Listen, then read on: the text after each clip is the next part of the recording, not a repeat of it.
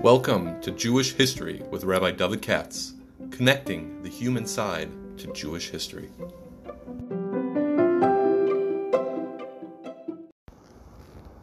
For sponsorship opportunities or to support this podcast, please visit our donate page at www.support.rabbidavidkatz.com. Hi, it's Wednesday. Usually I try to, last couple of weeks since I didn't have school, teach in the afternoon, so I was able to get this done earlier in the week. But this week, I've been very busy, and now Yom Tov's over, things are back to schedule. So at least I'll try to get this done by Wednesday. Although today's a very sad day here because one of my students, 19 years old, was killed in a car crash yesterday. Gavi, and it's just a big tragedy. That's all. Anyhow, today's podcast, a very distinguished sponsor. Oh boy, Chashuv.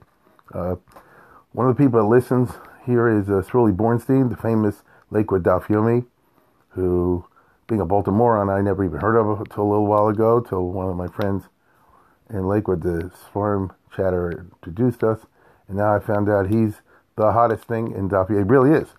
And turns out I have people in Baltimore in my shoulder that listen to him every day, and my nephew in Muncie goes every day, and he's got big Hasidim, so he must have like a radioactive Daf Yomi. It's like the most popular one.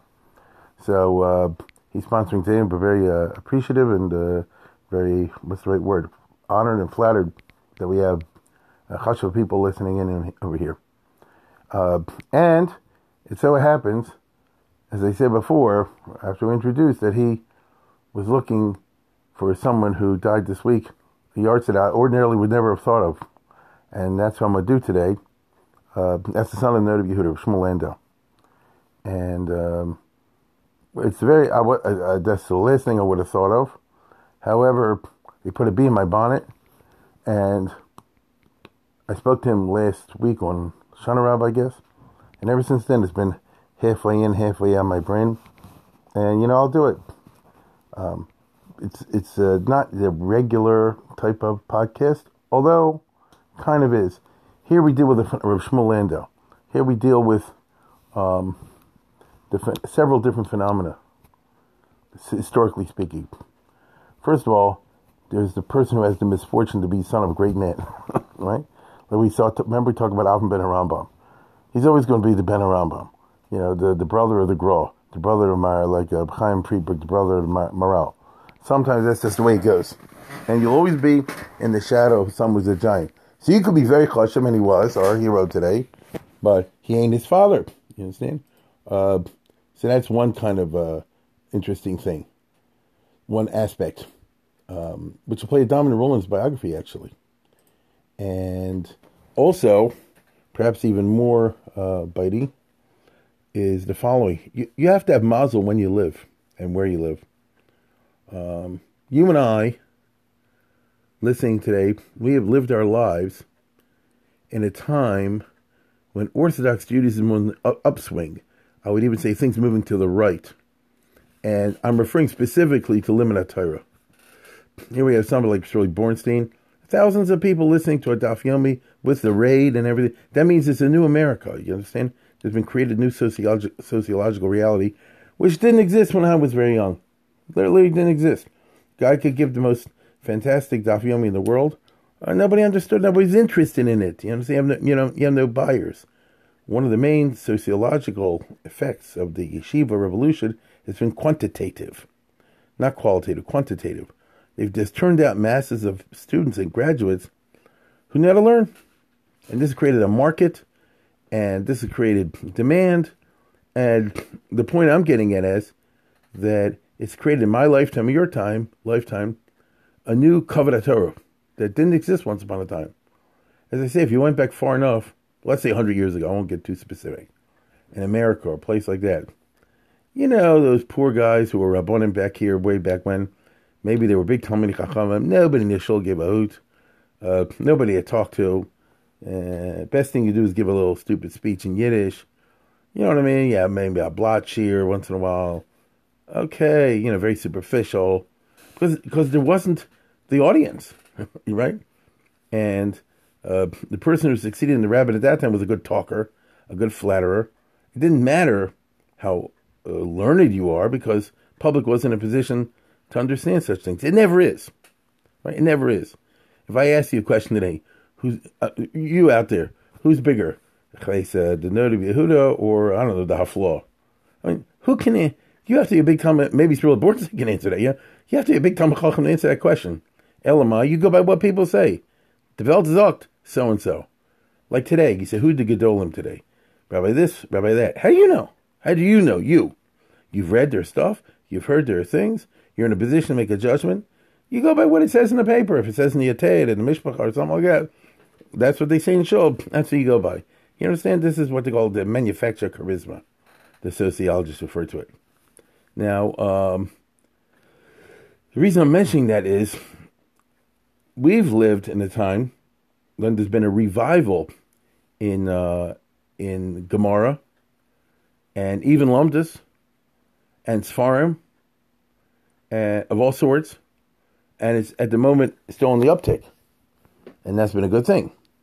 But if you lived, as I said before, 100 years ago, 60 years ago, it was a different world.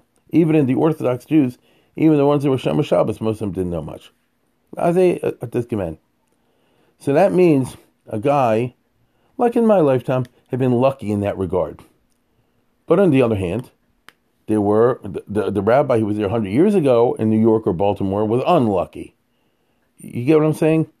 You have somebody who was a big Rav in Baltimore. There were such people, very big. But he had the misfortune of being here in the 1920s. Boy, would have he loved to be here in the 1990s or the 2000s. Then he'd have an olam to talk to. They'd have people flocking around him. They see the Gewaldige Pesach, a Gewaldige Amkun. You get what I'm saying? But he didn't have that luck. He was in Baltimore in the 1920s. He was in Lakewood, New Jersey in the 1930s. You see, it was the wrong time. So, our hero and his father, Noda Yehuda, lived through good times and bad, in the sense that I'm speaking about. And in the course of his lifetime, he lived in Prague all of his life, just about. In the course of his lifetime, things inexorably moved to the left for a whole bunch of reasons. And he wasn't able to stop it. And therefore, he was a sad person when he died. Now, this is just a bummer, but this is how it works in history. It depends where and when you live. So the quality of your own scholarship is also affected by when and where you live, by what we call the historical context. Now, our hero, Shmuel Landau, was the son of Noda Yehuda. I know about the Noda Yehuda. I did all my graduate work on that in college. And the Noda Yehuda himself, very briefly, was from 1713, 1793, so he lived to be about 80. He was, for the first half of his life, a Rav in Poland, where he's from. And then the second half of his life, around 1754 or so, he became the rabbi in Prague. He didn't have an easy time of it, but he managed, with his amazing personality and the kaiches and this and that and the other, to make a gigantic impression. So again, he was the rabbi in Prague from, let's say, 1754 to 1793, about 40 years. So he was a Rav in Prague in the 1750s, 1760s, 1770s, and 1780s, and early 1790s. Dates matter. What can I tell you? Don't matter to you, but they matter, okay? There's a difference, like I said before, if you went to Lakewood and lived there in 1920 or in 1960. It makes a difference. Now, in the case of Noda Yehuda, so this son of his, he had 3 sons and 5 daughters, if I remember correctly. 3 sons and 5 daughters. And the oldest son went into business. Yaakov, they call it. Instead, that's a Galcianer talk. Instead of Yankel, you say Yaakovke. And I don't want to get too slept down in the Noda Yehuda, because it'll take me forever. I'm going to concentrate on the son. But the father, Cheskel Landau, was a Rav in Poland, in Yampol. And then he got this job, after all, a lot of politics in Prague. And this hero today we're talking about, Shmuel, was, I think, the second son, I believe. And he was born in Poland still. but he was like 4 or 5 years old when they moved to Prague, so he spent his whole life in Prague. Here's somebody who lived to be 84 years old, so almost all of it, except for the first 4 years, was in Prague. So he's a Prague guy, as opposed to the older children who weren't. And the father was 37 years old when he was born. That makes a difference. All these things matter in the history business. You know, all the little details that the public isn't interested in. They said, just tell me stories. Just tell me Maisel. That's not history. You have to understand when and where. What can I tell you? And so, you know, in other words, if he's 37 years old, that means he's growing up when his father is in his 40s and his 50s. It's just interesting. Now, in other words, his father was 57 when he was 20. So, this son, Shmuel, our hero, therefore grew up and lived in Prague with his parents all of his life.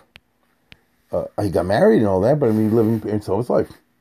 So, unlike the other children who moved elsewhere or for one reason or another weren't like that, this one was. And that means he learned by his father. And he spent all of his life. How old was he when the father died? He was born in 17. He was 43. I'll give you an idea. So the first half of his life, he lived to be 84. Lived, so if I can use the word, shadow of his father. Now, notably, he was a remarkable person, obviously. And he sort of excelled in everything he did. Even though he had great challenges. But he was able to deal with them. And so, notably, Yehuda was sort of like, I wrote, he was the archetype, you know, like the model of the successful traditional rabbi of old. In halacha, in agadata, in politics, in Gemara, like the tzlach and all that. As a Rosh Yeshiva, you know, he had 400 students, gave 4 shirim a day. He was a superman, okay? Plus, he was tall, dark, and handsome. Notably, he was apparently like 6'2", 6'3". He was unusually good looking, like a movie star. This we know because we have the secret police reports from the Austrian police who spied on him, and they call him Frauengott. He's like a god for the women. In other words, he's so tall, dark, and handsome that the women are swooning when he walks in the street, even though he was a super from person. So he had like everything going for him. And he had a model marriage. A model marriage. You should read his history for his wife, and read it from many other sources, that they really had a unusually happy and successful marriage. So he grew up in a normal family, if I can use that term, positive parental situation. Now, that means that he really was a product of his father's teaching, which means the learning, the stav lamdus, you know, like the slach and all that, the psak halacha, because the Noda B'Yehuda, which is 800 or 900 chubas, is a chelik of what the father got every day. So if you're Cheskel Landau, really starting in the 1750s, every day there's letters from all over the world, you know, with all these shilas. And if you read the Noda B'Yehuda, it's very personal. You know, so I didn't have time. I just read something the other day. A guy sent a bad Nita shilah, and Noda B'Yehuda is apologizing. You know, you just sent it to somebody, dropped it off at my house before Shabbos with a shliach, and I didn't think it was a big deal. Now it's after Havdalah, I'm opening up and say, oh my God, I got to answer you right away. You know, it's real life. You understand? And therefore, he's going to be a chip off the old block, or try to be. Now, I said before, it depends when and where you live. The story of the Noda B'Yehuda, and therefore his son, is one in which, from the Yiddishkeit perspective, and from the Gemara Lamdus perspective, the first half was better than the second. The Noda B'Yehuda was born in 1713, that's way back when, in Poland, before modernity, Haskalah, government intervention, any of that stuff existed. And he grew up in the Klois of Brody, which was a super kollel, and that was the world in which you had problems with Shabtai Tzviism and stuff like that. But you didn't have problems, as they say, with left-wing phenomena. However, when he became Rav in Prague, Prague's a different situation. Prague, and pay close attention to what I'm about to say. Prague was the capital city of what they call Bohemia. Bohemia itself was a kingdom within the Austrian Empire. There used to be something called the Empire of Austria. I'm going to be a little bit technical here. I apologize. There used to be a royal family called the Habsburgs. Their official title was the House of Austria, Haus Österreich, which means way back in the 1200s, the guy was the Archduke of Austria. So it's not that the Austrians rule anything like the Romans did, but the family of nobles who happened to be in charge of Austria acquired a lot of land, and eventually became the Holy Roman Emperors. And it was like a tradition for hundreds and hundreds of years that every time there's a Holy Roman Emperor, it's Habsburg. Okay, there was like one exception in the 1740s. Other than that, they're all the Holy Roman Emperor. Holy Roman Emperor was the official ruler of Germany under the religion and under the Matthias. Although, the different German states didn't really listen to him.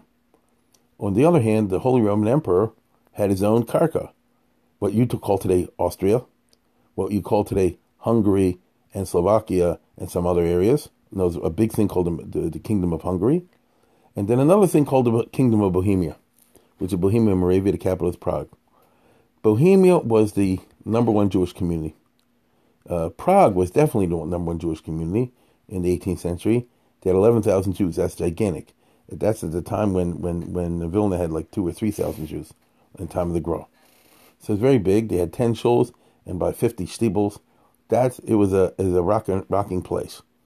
Now, Prague was under the rule of this dynasty. They were super duper Catholic, and Catholic in a very bigoted way. That you do allow the Jews there, but the Jews have to be degraded. You understand? And this is part of what they call the Counter-Reformation, the early modern history. And the Jesuits were in charge. And all I can tell you is the Jews had a difficult time. And the four rulers, really three rulers, the Leopold I was there for 50 years. And then Charles VI, with an interval, was 30 years. And Maria Theresa, we'll see in a minute, was for 40 years. I mean, for 100 years, there was only 2-3 people ruling the whole doggone thing. And they were very anti-Semitic. Maria Theresa even expelled the Jews from Bohemia at one point. I spoke about this a couple weeks ago. I don't remember what context. And then she let them back, but she gave them very heavy taxes and all kind of stuff like that. Okay, now, in the first half of the Noda B'Yehuda's time in Prague, first 20 years, let's say, approximately, or so, 20, 25 years. So the government was simply old-fashioned Catholic bigoted, anti-Semitic. No, you can work with that. It's not easy, and he always complains in his sermons about the heavy tax and all the rest of it, which of course is never the fault of the empress. It's always our fault. He always put, because he wasn't stupid, and he's not going to say anything that could be reported to the authorities. One of the things about the Noda B'Yehuda was, and his son, was they were very careful not to be anything other than super loyal in their public declarations to the authorities, because first of all, that's what a frum Jew is, and second of all, anything other than that, they get in big trouble. Keep that in mind for our story. Now, so if you read the speech of Noda B'Yehuda, you think the Austrians were Gewaldig, where the opposite was the case.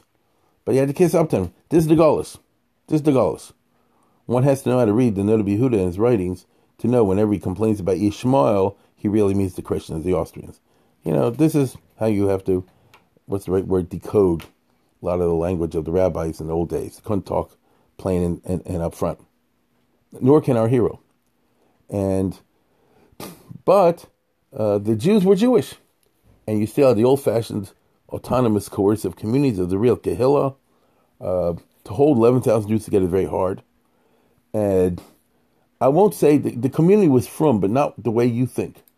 You think frum is now like in, I don't know, B'nai Brak or something like that. Nah, it's frum in the old days sense, which is officially everything's Orthodox. And, there were a lot of yeshivas. And the Limud Torah was a high level. But there were plenty of people in the community, that were Kal Shabakalim. That's how it always was. You always had problems with Znus. You always had problems with, what shall I say, not keeping Shabbos and Yom Tov improperly, kashrus questions. To read the sermons of the great rabbis of Prague of the 15th, 16th, 1700s is to read a whole shopping list of, faults and bad things that people do. But that was the old world. We're all Jewish. We're all part of the Kehillah. Some are on the extreme right. Some are the extreme left. Some of you guys are losers. And, it's funny. Read the Noda B'Yehuda speeches about talking in shul. He said, I scream at them. I talk to them. I stand next to them. Nothing helps, Sounds very contemporary. Okay? Now, in the second half, so when our hero is growing up in the first 20 years or so, 25 years of his life, maybe 30. So you still had the situation I just described, which is that things were frum. You had problems with, like I say, kal shebakalimness, and boys and girls issues, and these are the faults of the old school. People go to coffee shops on Saturday morning before they go to show. Many books have been written about the social history of the Jews of Prague and the problems they have. And of course, chasanas are too lavish, and all that stuff. But there wasn't a principled deviation away from traditional Judaism. Now, then things changed. Around 1780, the Empress Maria Theresa was a super frum Catholic who hated Jews, but she kept the status quo. She died, and her son, Joseph II, became the emperor. When Joseph II became the emperor, he was determined, to the best of his ability, to change the Jews, and he succeeded, unfortunately. And so he said, I'm going to give it a tolerance patent, the Edict of Toleration, which I will give some concessions to the Jews, ease up a little bit, but I want quid pro quo, and you guys have to start assimilating. And without going through too many details, he did. It worked. Now, the Nobi Yehuda hated this, and he tried to fight it, and all that stuff, but he was not successful. And I'm sorry to say that the main reason that he wasn't successful is they didn't have his back. His own Baal Batim didn't agree with him, so many of them. Now, a community of 10,000, it's not easy to get that kind of consensus. So I'm sure half the community, or maybe more, sided with the Nobi Yehuda. But all it takes is a big chelik, especially the riches, who have government connections, to side with the modernization programs, and that is what happened. So he's screwed by his own Baal Batim, to put it in blunt terms. I'm going to give you the details, but that's what happened. And so in the last 13 years of his life, Nobi Yehuda, when he was in his 70s, I guess, he died at 80, he had a tough time because the imperial government, the Austrian the government of the emperor, first took away the coercive power of the Jewish community. Then they forced down his throat that they should have a Jewish public school system in which they teach Limudei Chol. And then he and put in a draft, so the boys get drafted in the army. You know what that means. And things like that. The whole litany of these things. So our hero grew up in his 30s in a situation where things were a shtickle falling apart. Okay? Now, the Nobi Yehuda, being a virtuoso, he tried to straddle. Let's put it this way. He did the best he could with some degree of success in retarding and arresting these developments. But he couldn't stop it. He could not stop it. And mainly because his own Baal Batim were there. So that means that you're dealing with a perfect storm.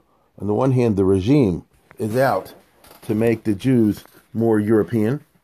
The emperor wanted them to speak German, and he wanted to be like Goyim as much as possible. That was the agenda. And the Jews themselves, there came a time, for a whole bunch of reasons, when these ideas appealed to them. This is exactly when the Haskalah hit, and Moses Mendelssohn published his famous Chumash with Hebrew and German, and his Pirush, and other famous Maskilim around that time, Naftali Hertz Wesley. And I'm saying this for a very important reason.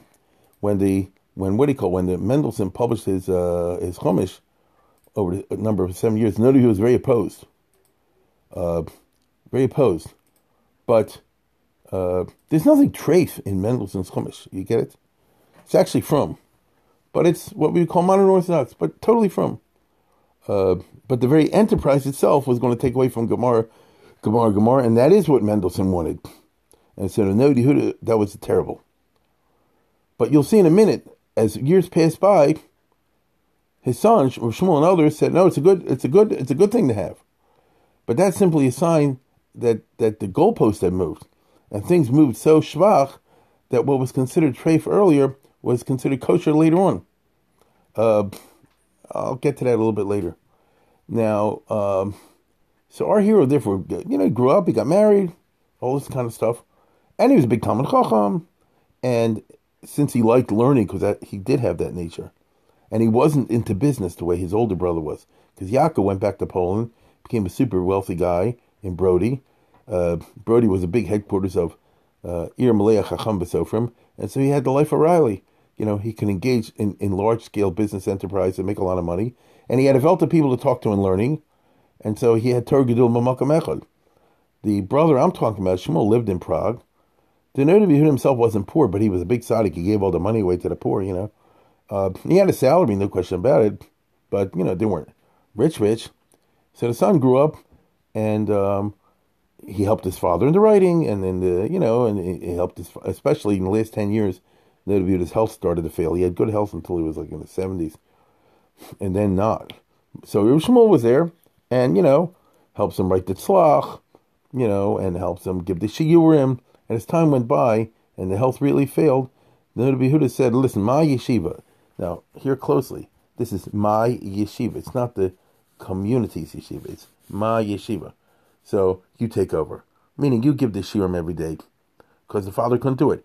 Or he could do it when health permitted.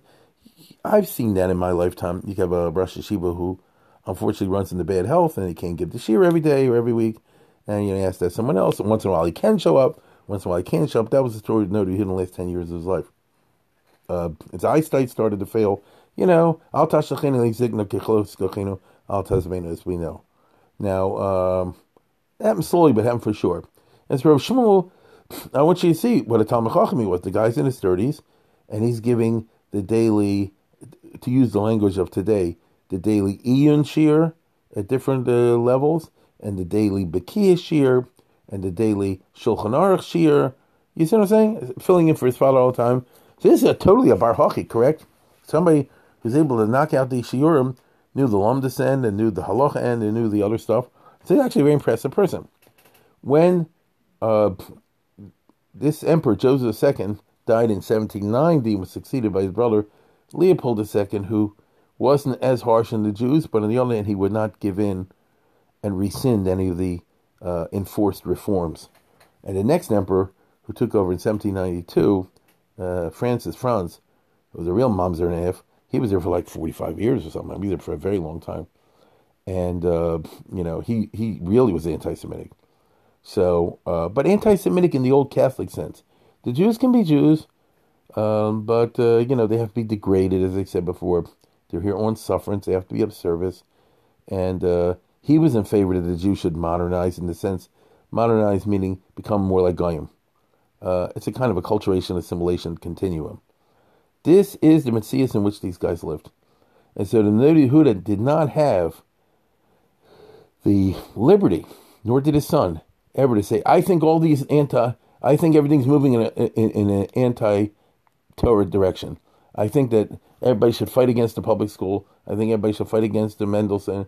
I think everybody should fight against, trying to promote, to use American terminology, college or things like that, or trade schools for the youth. These are all he couldn't say it. He was not allowed to. The police would arrest him. I'm serious. They would close him down. You don't understand. A lot of these Gedolim, and Noda is an excellent example, they lived in a police state, and therefore they couldn't do like the Chassam Sofer and scream and this and that and the other. Chassam Sofer was in Hungary, where conditions were different.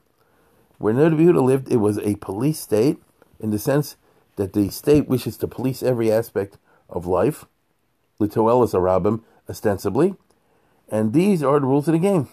That's why you find in Noda B'Yehuda he's always writing, when I say Goyim, Chas v'Chalul, I don't mean the Goyim here, because they're wonderful, I mean the Goyim on the moon, right?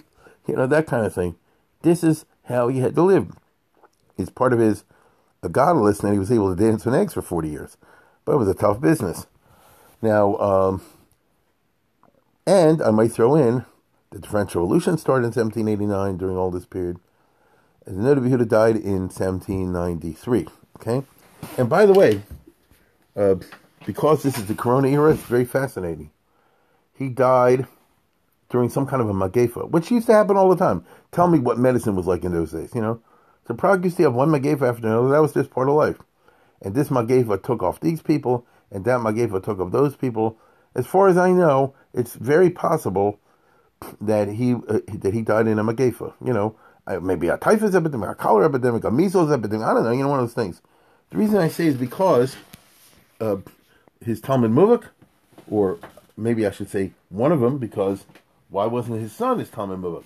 But the Chuvah Elazar Fleckelist, who I also like, has a very famous hesped from him. He was the Rabbi Frand of the 1790s, and he says over here that that he says I can't give a hesped because circumstances don't allow it. Mamish like in the Corona. I just want to read you this very quickly. This is like it says in the book of Yecheskel in the Bible. Ben Adam, hineni lokech mimcha es machmar einecha b'magefa, v'lo tispod, v'lo sivke, v'lo sabab dimecha. You hear what it says? That you're going to take somebody away in a magefa, and the mele there won't be in his painim.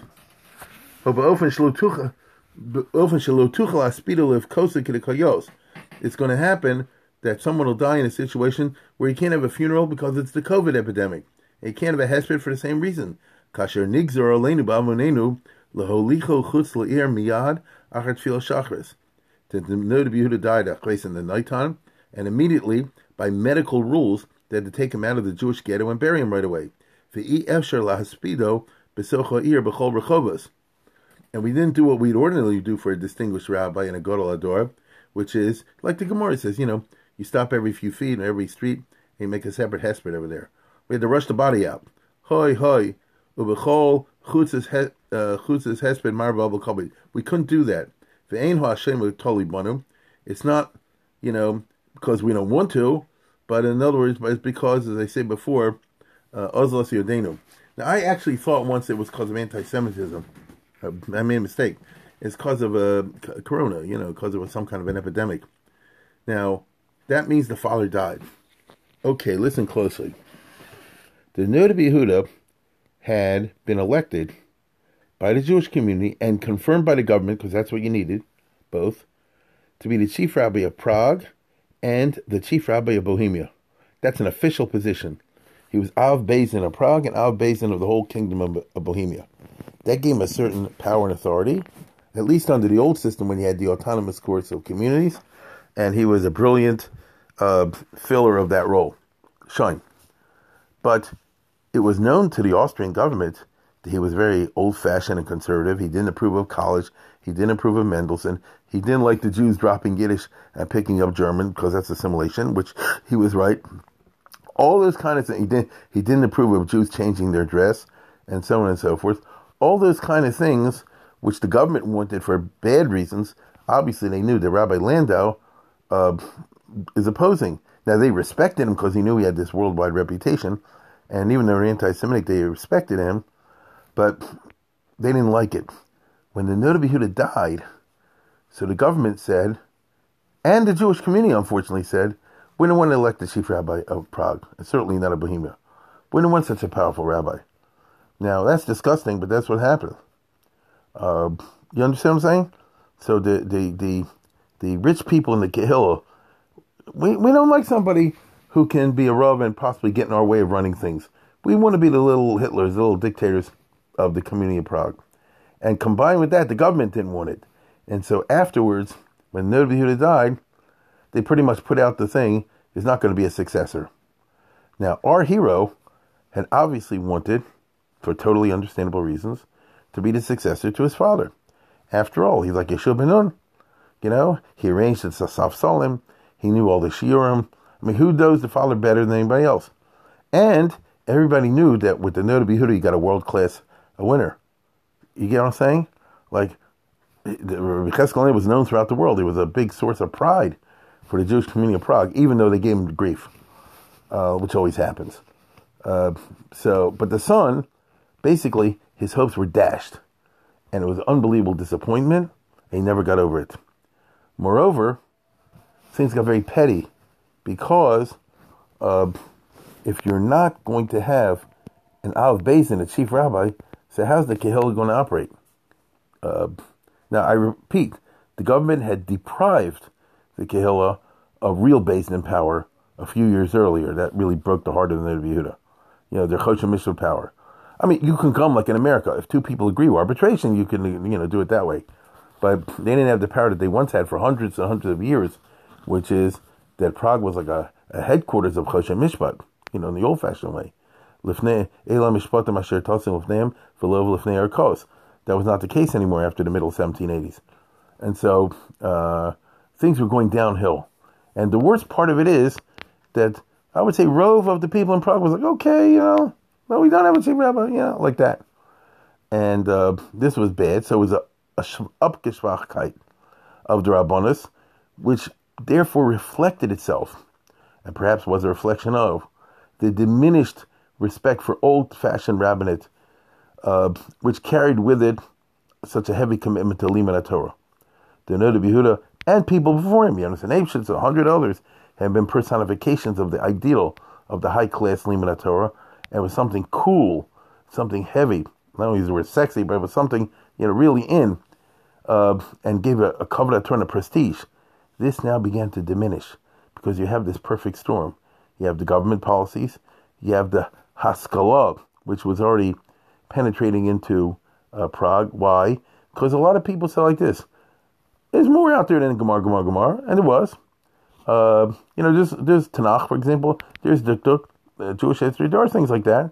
Now, theoretically, they're not wrong. There are things other than Gemara. The problem is, as we know from today, I've mentioned 80 times, nothing else works as a glue. You get it? Nothing works as a glue. If you don't have a community heavily committed to Gemara, as reflected, in the Lakewood Daf Yomi, things like that, then the other things fall apart. It shouldn't, but that's the way it goes. Theoretically, it shouldn't, but that's the way it goes. And so, all these things together meant that from already 1790s on, for the next 40 years during the lifetime of our hero, every year there are fewer guys in the yeshivas. There are still yeshivas. And for next 10 years, next 20 years, it'll be pretty stark. Next 10 years after that, it's there, it's stark, but it's weaker. Next 10 years after that, it's noticeably weaker. Fewer guys. Now, even in America, we've seen cases here and there of a yeshiva that has a hot moment and a cold moment. There are times when a particular yeshiva is busting at the seams, and other times when they are not busting at the seams, and the number of Bachar men are very small. And so, there's a rise and decline, like the rise and fall of the Roman Empire. There could be rise and fall of this yeshiva, that yeshiva. I'm telling you that from 1793 to 1834, when our hero died, there was the decline and fall of the Roman Empire, decline and fall of the Torah stuff. It was there, and you still had people, and you have very impressive types. The problem also is that you had squabbles and fights among the Talmidei Chacham themselves for, what shall I say, the scraps, for the few positions that were out there. It was very undignified, and whenever there's a public squabble, the Kavod Torah goes down. Now, our hero, let's put it this way. So there's not going to be a chief rabbi, but there is a Beis Din, because there was still a Kehillah. Now, the Beis Din had the power once had, but it had power, some degree. And in German it's called Juristen. Now, Prague actually has a very, very interesting history of Beis Din development. There's a book, one of my old favorites, from Simcha Asaf, I used to read long ago. It's called Botei Din V'Sidreim, something like that. It's a wonderful source book.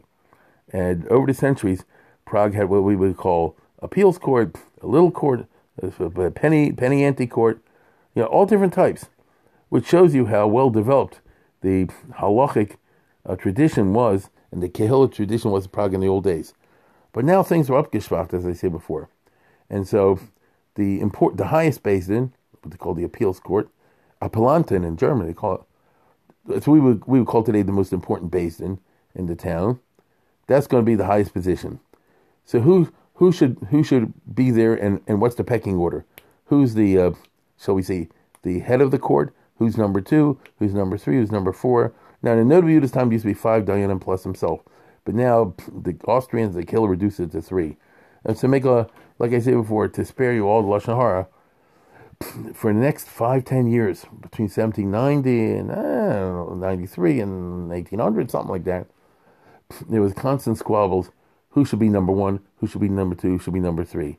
The Shmuel Landau said, I guess, I'm the Noda B'Yehuda's son. I'm a Bar Hachi. I should take, if I can't get the chief rabbi, which is a Shand and a Charpa, a big Shand and a Charpa, I should at least be the Av of the Beis Din, in the sense that, the first of the Ober Juristen, the high judges. On the other hand, you had the Tama Melech, which I spoke about some months ago, or Baruch Yetelis, who he wrote the Sefer of the Pirush on the Shlomo Melech? And he said, no, I'm the Talmud Muvak. I know more than you. Which wasn't true, but a very bitter thing to say. And you had Elazar Fleckelus, who really wasn't, who genuinely was the Talmud Muvak. That's a tricky relationship. I'm the son, and you were his close student. But I also was a close student. How do you work that out? Now, in a perfect world, Shmuel Landau would have been named as chief rabbi, and Fleckelus would be the head of the Rosh Bezdin, and this, each one would get a position fitting for this authority. But because of the circumstances I just described, there wasn't a multiplicity of high positions. There was very few, and so they start fighting with each other and writing pamphlets against each other. And like he said to Baruch Yetlis, everything you stole from, plagiarized from others' farm. And he said, no, I didn't. And then Elazar Fleckelus got into it. It's a whole bunch of mess. Fortunately, all this stuff is written up only in German, so you can't get at it. But anyway, this is the way it went. Now, that simply added to the perfect storm. You have the rise of the Haskalah, in which people are interested in things other than Gemara. You have the interest in Moses Mendelssohnism. Mendelssohn was a frum guy in a certain way. I'm saying that for a reason. Remember what I just said. There was the anti-religious Haskalah, which the Prague Maskilim attacked. That's a long thing by itself. And it was a very confusing situation. And then you have the government trying to move things to the left. And then you have the local Richie Rich guys who are divided into different groups. The older Richie Rich is still thought in old categories of thought. And so, like I mentioned Ronsberg a couple weeks ago, Bassal Ronsberg, he was liked by a certain old Richie Rich guy, whose name was Koo, who made him like a little Beis Medrash, like a little kollel in his mansion. But other Richie Rich guys now are thinking, no, well, I want to know Shakespeare, you know what I mean? I want to know, secular culture. And it was not good. So there was a lot of competition, and, it got to be everybody wears different uniforms. So there was a competition between Yeshiva A, B, and C, and D. In one place they wore, Hasidic-looking hats. That's the best I can. Round hats. That was a sign of how super frump they were. Another place where they're stickle more modern and wore a three-corner hat. And in other places, like Shmuel Landau's yeshiva, they were very modernish. They wore a stovepipe hat, a cylinder hat. You see what I'm saying? There's a lot of fighting among the Lumdim.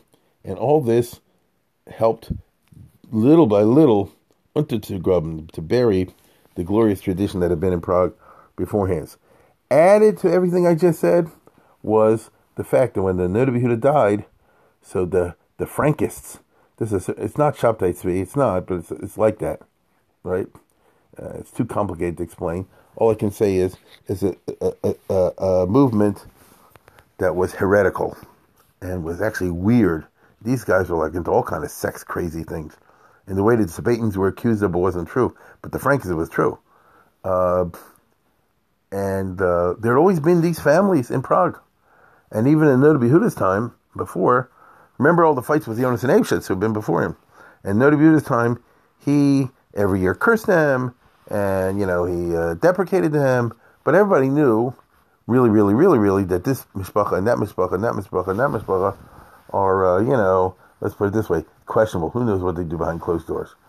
And because he wanted not to have open war in the community, the Noda B'Yehuda. Now, if it was up to him, he'd kill them all. But I tell you, he lived in a police state. And so he had to walk on eggs. So he publicly stigmatized them as heretics. But they never actually did anything to them. They would curse them every year. But then, these guys outwardly pretended to be frum. So it was an extremely complicated situation. With the death of... And by the way, there was a whole outbreak of this, like in some yeshivas and places like that, shortly before the Noda B'Yehuda died, and he called him in, and he said, I can't believe what I'm seeing. And they said, oh no, we're not like that at all. And he believed them. Let's put it this way. Being old and decrepit, he had to believe them. This is all written up, by the way, in a book by Elazar Fleckelus called Avos Yonason, which has just been reprinted in very nice edition by that outfit in New York, whatever it's called, that's putting out the Fleckelus stuff. He's got all the details in there, Avos Yonason. It was a really messy mess. And in Frankist ideology, there was a guy named Frank. His name wasn't Frank. They called him a Frank. Like in Israel, call Israeli a Frank. It's not a nice name. So there was a guy, Yaakov, and he was from Turkey, so they called him Yaakov the Frank, So they called him the Frankist. And he had a daughter, and he was a charlatan beyond belief. But he had his followers among these families. And I don't know how many families, it wasn't a small number, in Prague particularly. And they were well-to-do. And obviously, these are guys who are not being Hasidim in the sense of being from. The opposite. They're antinomian. Behind closed doors, they don't keep anything because they're against it in principle. This is the beginnings of the beginnings of the beginnings of what became later the Reform movement. At least that was the thesis of Professor Katz. Anyhow, the Yaakov Katz. Now, so here's my point.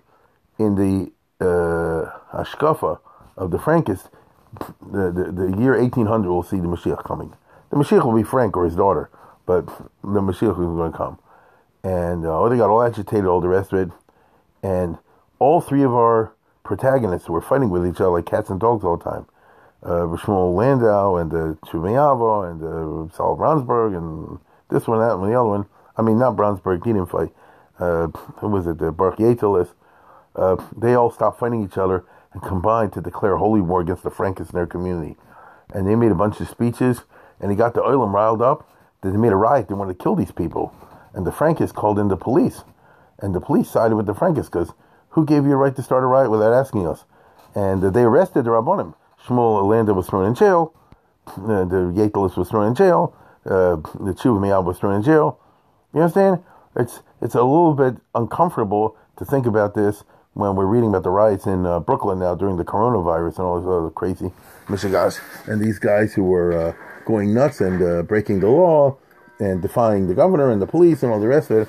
Maybe in America you can get away with it. I don't believe even that. But in the Austrian Empire, in Russia, you ain't getting away with that. You understand? It's important to understand our Gedolim of past usually lived in some kind of police state situation. People just do not comprehend that. We're used to thinking America, Israel, you can do whatever you want. It's a Hefkeris. There's a freedom of speech and all the rest of it. They did not live in times of freedom of speech. And so when they went too strong against the Frankists were able to say, listen, we're not bothering public order. These guys are attacking us. They're breaking the law. And they had to back down. You see? The Frum had to back down. Because otherwise, you're dealing with a dictatorship. They'll arrest the rabbis, throw them in a concentration camp. They really would. Do you guess where the concentration camp was under the Habsburgs in the 1790s and early 1800s? You're going to laugh when I tell you. The concentration camp for political prisoners was Munkac, which was an outpost at the end of Hungary over there.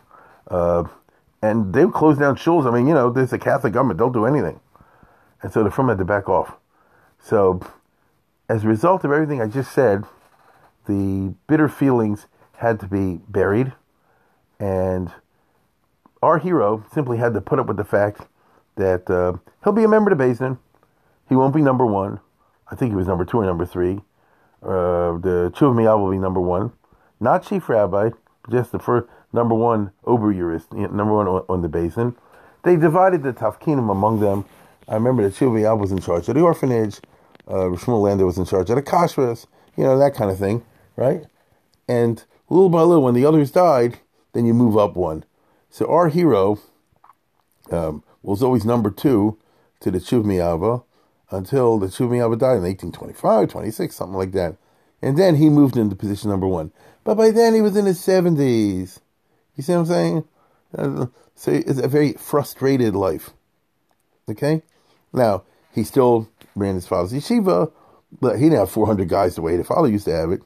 It went down, down, down. The years I'm talking about, the 1790s, early 1800s, that's the years of the French Revolutionary Wars and the Napoleonic Wars. Austria lost a bunch of wars, one after another, to the French. Prague was captured a couple times here and there, whatever. And it was tumultuous times. Now, like I said before, it must have been, we know, he writes, it was a tremendous disappointment to him. Okay? But on the other hand, this was his parnosa. He says, the community gives me a decent salary, which they did. To be on the top basin, you got a decent salary. But you're kind of dependent on the others. And since there was not a strong rabbinate and not a charismatic Rosh Hashiva-ism, so Prague drifted slowly in a left-wing direction. You couldn't stop it. Now, this is simply due to the fact that Prague and the Noda B'Yehuda were always, can I use the term Torah only? Get it? There's a certain type of person, I'll brought it this way, the only thing that matters is the learning. There's no ideology in addition to the learning. If you want to, are you a from Jew? That means you learn. I'm talking about Gemara. And the less you do, the less from you are. That's all. I'm not interested where you're a strimal, that's all baloney. I'm not interested where you shuckle, that's all baloney. You hear what I say? It's all baloney. The only thing that matters is whether you learn. I'm not interested if you are a follower of this rabbi or that rabbi. It's all baloney. The only thing is whether you learn. That was Prague, and to a degree, that was Noda B'Yehuda. Now, that's okay with me, but we know today, looking back in perspective, that Torah only was ineffective. In the modern era, you needed Torah plus an ideology. Okay? You know from trial and error. You need Torah plus an ideology. Now, one ideology was Hasidus. The Noda B'Yehuda was Misnagid. The Hasidim in the 19th century, after Prague fell apart, said, see, if you would have allowed Hasidus into Prague, then it wouldn't be like that. It would still be from. There's truth to that, but there's also lies. The Austrians would never allow this. Anybody start come in with Hasidic shtick, people in the community would complain, and the government, which wanted the whole community to move to the left, would have closed them down, driven them out. You see? Now, in Lithuania, Torah and Musar, Torah and this, Torah and that, whatever you want to say. But it has to be Torah with an ideology. Today, you and I live in a world, whether you like it or not, or admit it or not, or whatever you want to say, it's not just learning. It's learning with an ideology. It's Torah with the Ated, you know what I mean? It's Torah with the Mishpacha. It's Torah with this, with these hashkafas, and those hashkafas. We have now a self-conscious and proud and self-conscious community. It's not only about going to Daf Yomi, all the rest of it. There's a whole bunch of attitudes and ideas that go along with it, without which the Frum wouldn't survive. You get it? The Frum couldn't survive. Every group has its own particular ideology. You got Lubavitch, you got the Lakewood, you got this group and that group. Okay, even YU has ideology together with the learning. So nobody's deprecating the learning, but you need, in the modern world, in order to fight against the countervailing force of modernity to push everything to the left, you need some kind of, I don't want to say the word militant, but maybe I should, ideological stance which pushes you against the left-wing tidal wave. You see? Now, that never happened in Prague.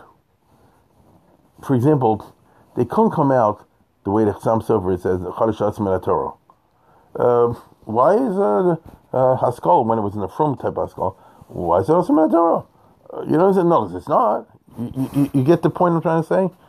Somebody wants to learn Chumash or Tanakh or Ivrit. Okay. I mean, it's not Asr. That's what a Noda B'Yehuda would have said. Now, he would say like this. I think it's not as good a use of time as learning Gemara. But I'm not going to say it's Asr. As you know, others in the 19th century, seeing all this, as a Musar Askil, they developed the whole ideology of basically, at least on the Hashkafa level, Chadash Atzmi Torah in one way or another. And that kind of worked.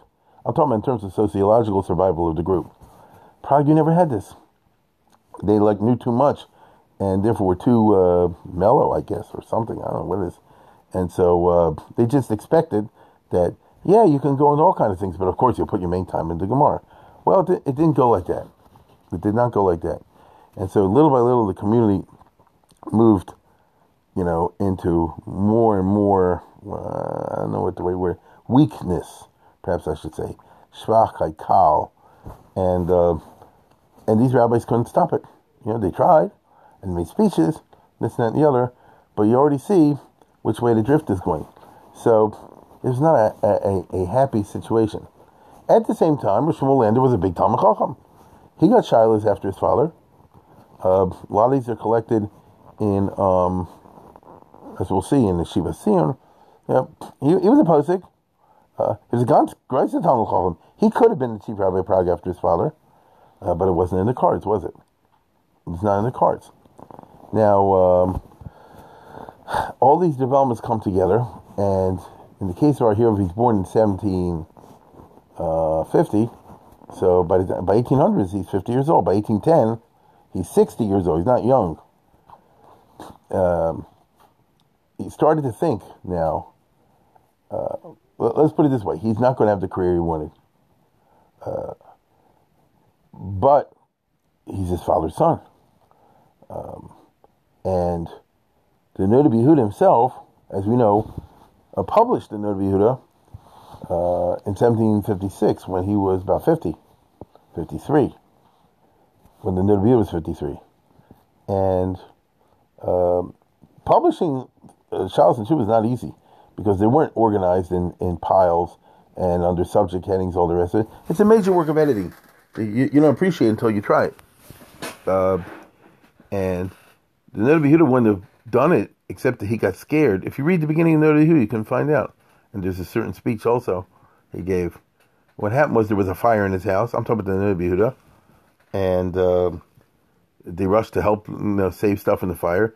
And a lot of people stole his chedushim that were buried away as part of the fire, and they never returned it. And later on, they started publishing under their own names. It's a plagiarism. That's what happens in Jewish history sometimes. There's a whole, I could give a talk just on that. But it's, the Geneva, it's happened. Okay? And that freaked him out. He says so. And therefore he undertook, at the age of 53, to organize this material and publish under the Noda B'Yehuda. And in 1776. Now, the Noda B'Yehuda took off and spread all over the world. But you can ding Zichron when he says, it's, the Noda B'Yehuda was amazing. Because he is poskening by showing you the lumdus behind it. That's the part of the Noda B'Yehuda. I think in any discussion of Shalos and Shuvah's literature, it's easily the first 5 or 10 you're going to come up, with the name Noda B'Yehuda.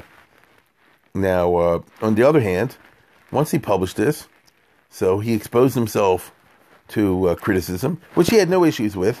He was that type of guy. He didn't mind, if you know who the Noda is in I'm talking about the learning, the lumdus.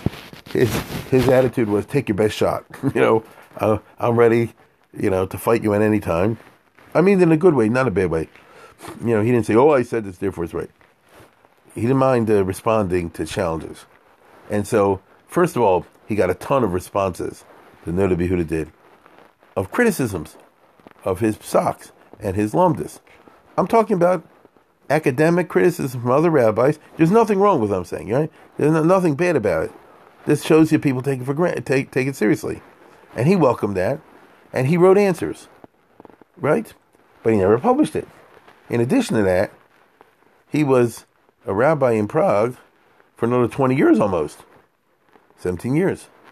So he had a lot of other shilas that he answered in the late 1770s and the 1780s, early 1790s, till near he died. So what I'm trying to say is like this: there's a ton of stuff there for a second volume of the Noda B'Yehuda, which the Noda B'Yehuda himself never published. Okay. On the other hand, to go through all the material was a gigundo labor to separate things out. Let's say somebody wrote you 5 shilas and you inverted and you went off over here and this tangent, that tangent. I mean, it's a gigantic enterprise. Let alone to understand all the lumdus involved over here.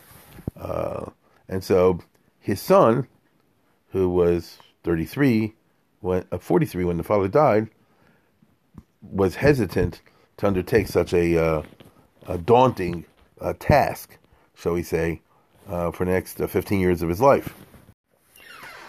Okay, I had to switch something here. What was I saying? Our hero was already, as I said before, in his late 50s. Yeah, his late 50s. And in the middle of all this, and a lot of wars going on, like I say, I don't want to bore you with the details. Austria was always involved in wars against Napoleon, always losing. But he's sitting on top of this ton of manuscripts left over from his father. And in 1809, I think he was close to 60 years old, he paid a visit to his brother in Brody, son as he traveled, which wasn't so easy in those days, from Prague to Brody, which is a distance. And so he had two brothers that lived all their lives apart. And the brother, chastised him. He says, why don't you publish the father's stuff? You're there in Prague, and you have everything, and you were with him. And other people along the way, every time he met somebody, they say, don't you have more material from your father? He published his book in 1776. Anything with Nodi Yehuda is going to be gold. And all this worked on him. And he said, I'm going to do it. And he came back to Prague. And money was there. I bet you the brother contributed. And he undertook the daunting task of going through all the all the papers left there by the father and organizing them and all the rest of it. And he published the second volume of the Madur Tinyana. And he says over there that doing this was a huge task of editing. So when you read the Madur Tinyana, I want you to be very clear over here. You're reading a constructed work. It's not by the Nodi Yehuda. It's by his son. But it's using the father's material. Notice you can be sure, knowing the relation between the two, that it's faithful. But on the other hand, a lot of it is interpretive. Because, you found, letters and manuscripts. And sometimes the words are matushtash and half sentences. You know how these things go. But on the other hand, who in the world knew better what the father was? I mean, he was present when he was 26 years old when the Madura Kama was published. So he was present with the father when they dealt with all these shilas. So, nevertheless, he says in the Hakdama to the second volume, to Madur Tinyana, which everybody should read, it's just a very interesting document, that it was Avodas Perach, and doing this, he had his own Ha'aris. And that's why if you read the Madur Tinyana Nodi Yehuda, like I said before, it's not published by the father, it's published by the son, and moreover, it's edited by the son. So it's not the same way as the father. Although anybody who knows how to read the Chuvas Nodi Yehuda, you can tell when the guy's talking, because the Nodi Yehuda has a very personal style. You get what I'm saying? He has his way of writing and talking. It's very charming, actually. It's very, very, very cool. That's a better word. Very cool. So you can tell. But nevertheless, what was added in, what was added out, or the rough edges smoothened and things like that. And many times in the course of it, he wrote Hakdamas mi ben Ha'aris mi ben HaMachaber. Nothing wrong. No, as I'm seeing my father said this in the Lum, this and that thing. But it occurred to me, because here's a guy that was holding and learning every day. And here's a guy who was giving shiurim every day. I want to be clear about that. And he's sitting on basedins.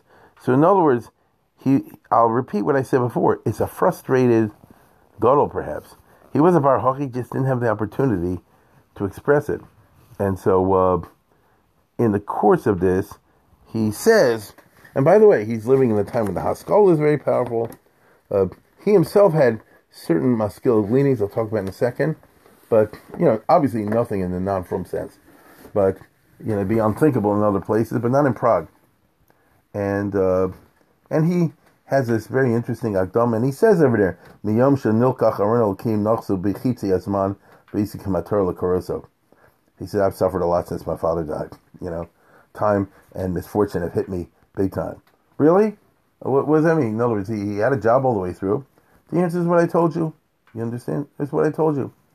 And he says also, this I find particularly pathetic, not pathetic, but pathetic. Where he said, I have 70 chubas I'm sticking in myself that I wrote. And the reason is because, and he's living in Prague, see? But Prague's already not what it once was by 1810. It's much abgeschwacht.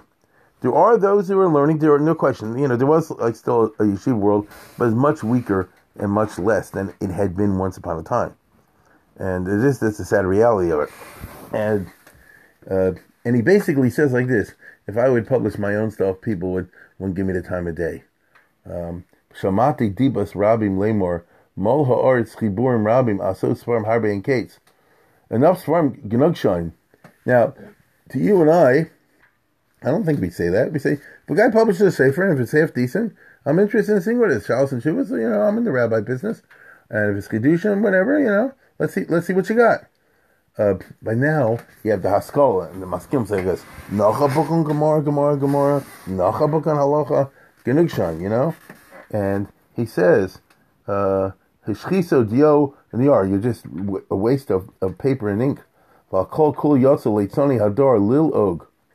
And the leitzoni hador, that's a masculine, are always making fun of another sefer.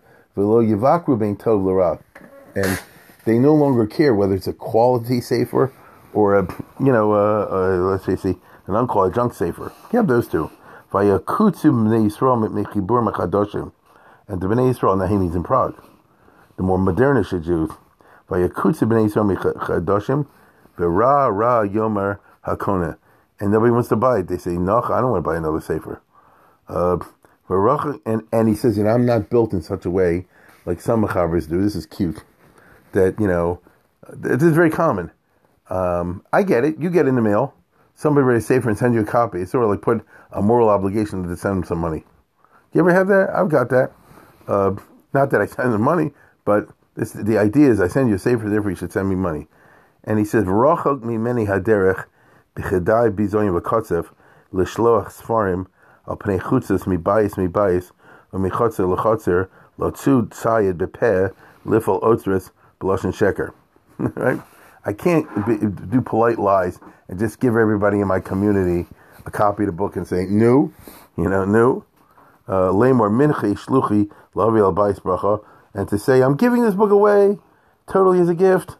You have no obligation whatsoever to pay me for it, when we all know that's not true. And when the book arrives, it's like a klola, because the guy knows he's hitting me up for money. Kiss, and the guy doesn't want to lose money in pocket pay for a nacha sefer. See, he's his father's son. And he said, that would just cause a diminution in Kavod Torah. A guy hits you up for a sefer, what do you think about him? You understand? What do you think about him? Is that schnar? Is that beggar? You see, at the end of the day, it's all about money. Now, again, he immediately says like this, not in Prague, of course, which is baloney. I have a nice salary here. But nevertheless, nobody wants to see a new sefer. But the Noda B'Yehuda is an exception. My father's book, that people would pay for, because he was so great that everybody wants to copy that. And so I'm not going to publish my stuff. What I'm doing is I'll publish my father's stuff and stick some of my stuff in it. So in the Madur Tinyana, you have 70 of the Chubas of the Son. It says so. Chubim Ben HaMechaber. It says so. And he writes in, he says, there's no cheating over here, no faking. And also you have these He'oros. So those who are into Noda B'Yehuda, like Rarsuli was telling me, we had this conversation, you see that, let me put it this way. When you see quoted in Sfarim, the Noda B'Yehuda says this, Noda B'Yehuda says that, I'm just telling you right now, first of all, make sure whether it's Madura Kama or Mar Tinyana. And number two, when it's Madura Tinyana, make sure it's from the father, sometimes it's from the son. I'm not taking away from it, but there's a difference if you have a psak from the Noda B'Yehuda, right, especially a controversial psak, or you have a psak from the son. The son doesn't have that much power and cachet. Now, it bothered the son, as I'm trying to get across to you today, but that's simply part of the problem of being the son of a great man and not being able to, succeed to the father's position. But I'll say, the Me'idach Gisa, if you ever gone through any of them, they're good, right? I always tell people that the two that always come to my mind, which every historian knows, even without learning, is the very funny one about the fish. And nobody has a number of very interesting and controversial psaks about fish. One of them is this Isling glass business that they use even now for beer, that makes the color beer they take from Trefa fish. And surprisingly, he said it was okay if you use it for the coloring. I don't remember exactly. The Vada Kashrus is everywhere. Talk about it. Go Google, Kashrus fish and Starkey and Noda B'Yehuda and whatever, and you'll see it about beer, because we use it even today in beer. But the really controversial one, maybe the most, among the most controversial Piskei Halacha of Noda B'Yehuda was with the sturgeon, where this guy in southern Hungary, in Temeshvar, there was a new fish. How do you know fish is kosher? You go by fins and scales. Not so pashut. We don't simply today say, let me go out on a boat, and if I see something with fins and scales, I know it's kosher. It's more complex than that. So, and describe what exactly is pshat fins and what is pshat scales. Now, this is in the Shulchan Aruch, in Yordea. And but when you see a new fish, you want to quote unquote get a psak. And it's a famous story, very famous, that I think a Talmud of the Noda B'Yehuda had a rabbi position in southern Hungary, which is far away at that time. And he said, there's a certain fish over here in the river, and I want to know whether it's kosher or not. And he sent it to him. So he didn't get in the mail. I mean, how long did it take to get a wrapped up fish? Woo! I don't know how he did exactly, but it came in the mail, the fish. And it's cute because how do you know whether something is considered, a kosher fish or not a kosher fish? This is, as I said before, it's in the Shulchan Aruch, isn't it? And the Ramah says that the scales, you got, what does it say over here? Let me open it. Here in Hilchos Dogim, that's Pei Gimel in Yerdea. Simone Dogim Ufurashim B'Torah, Kol Sheish Lo Snapir V'Kaskeses, Tahor. What's Pshat Snapir? That's the fin. Who Sheshatbo, what it swims with guides with. Kaskeses, that's the scales. Haklipas Hakvusbo, that's the Mechaber. And the Ramah says, V'dafka Shehin Niklofim Biyada B'Kli. You have to be able to remove them by hand or with a kli. Avolimiyav Shalakalfim your dog, Lo Mikri Kaskeses. And this thing the scales didn't come off. But Noda B'Yehuda put it in some kind of chemical solution for a day or two or something like that. And after he put in the chemical solution, then he was able to remove them. So he says kosher. It was a little bit weird, but okay. Now he's in Noda B'Yehuda. This really bothered the Frumvelt. I can't tell you. They were considered very, what's the right word? Very left-wing psak. But he was in Noda B'Yehuda. So many of the, and this is called the sturgeon controversy. Starlet, sturgeon, whatever you call it. And many Gedolim disagree with him. There's nothing wrong with that. But Mordechai Bennett and the others say, I know the Noda B'Yehuda says it. I respect him as a person, but he's wrong on this, and here's why. And there's a lot of alumnus. There is nothing in the world wrong with disagreeing with someone else, especially if you're Bar Hachi, on a matter of halacha. He makes his case, you make your case, es vohe besufa, no problem. The problem is, the Noda B'Yehuda has such a big reputation, and the modern Jews, the left-wing Jews, wanted to rely on this, we can eat it, that it bothered the right-wingers, the Frumis. And as happens in the Frum world, one of the Frum rabbis of Hungary came out with it bothered him so much that he came out with a thing. He said like this: actually, maybe he would have said it at the beginning, but then changed his mind. And he told me personally that he changed his mind. Therefore, you can't rely on it.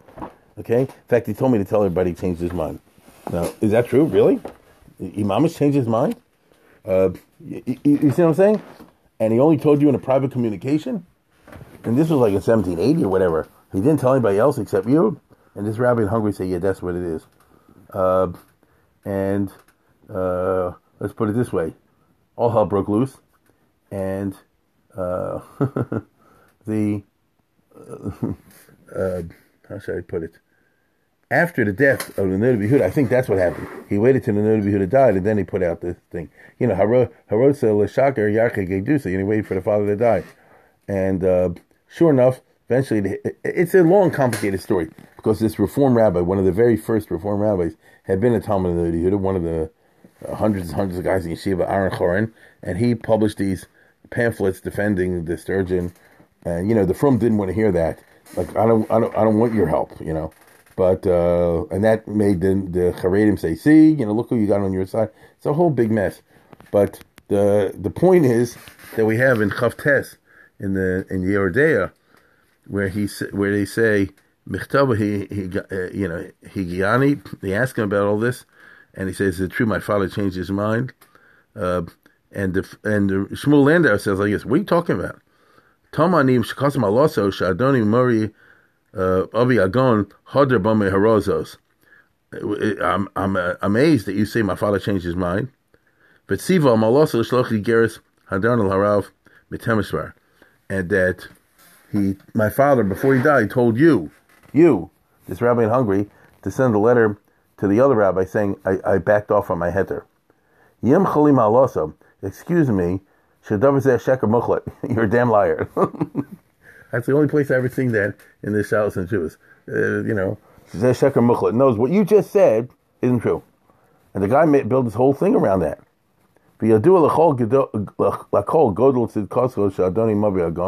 Everybody knows what a big tzaddik my father was. He would never leave something like that just to somebody else. If he changed his mind, he would have said it. And he wrote. Knows he was very big in sending letters, and he would have published a retraction. And the Rav who sent him to Shal in the first place was a former Talmud of his, Ben Bias. Anyways, it's a lie. And then the guy said no, and he goes on to say, "Tov v'yafa shekvod malosa yishtak mizeh." If I were you, I'd just shut up and walk away from this because you can't win. You're not telling me, right? And the Beis in Prague of Lezer Fleckless and they all say this is a lie. Now that's a very famous thing from the Sun. That's one I know, and the other one is kind of interesting. And again, I've seen it many, many times. Historians know about it. That has to do with the issue of Argayim Mitzuv al Hashituf, Ben Noach Mitzuv al Hashituf, right? Which, in simple terminology, means like you have a trinity, or that's not the right word. That's not exactly what it means, but something along those lines. That's a Tosis in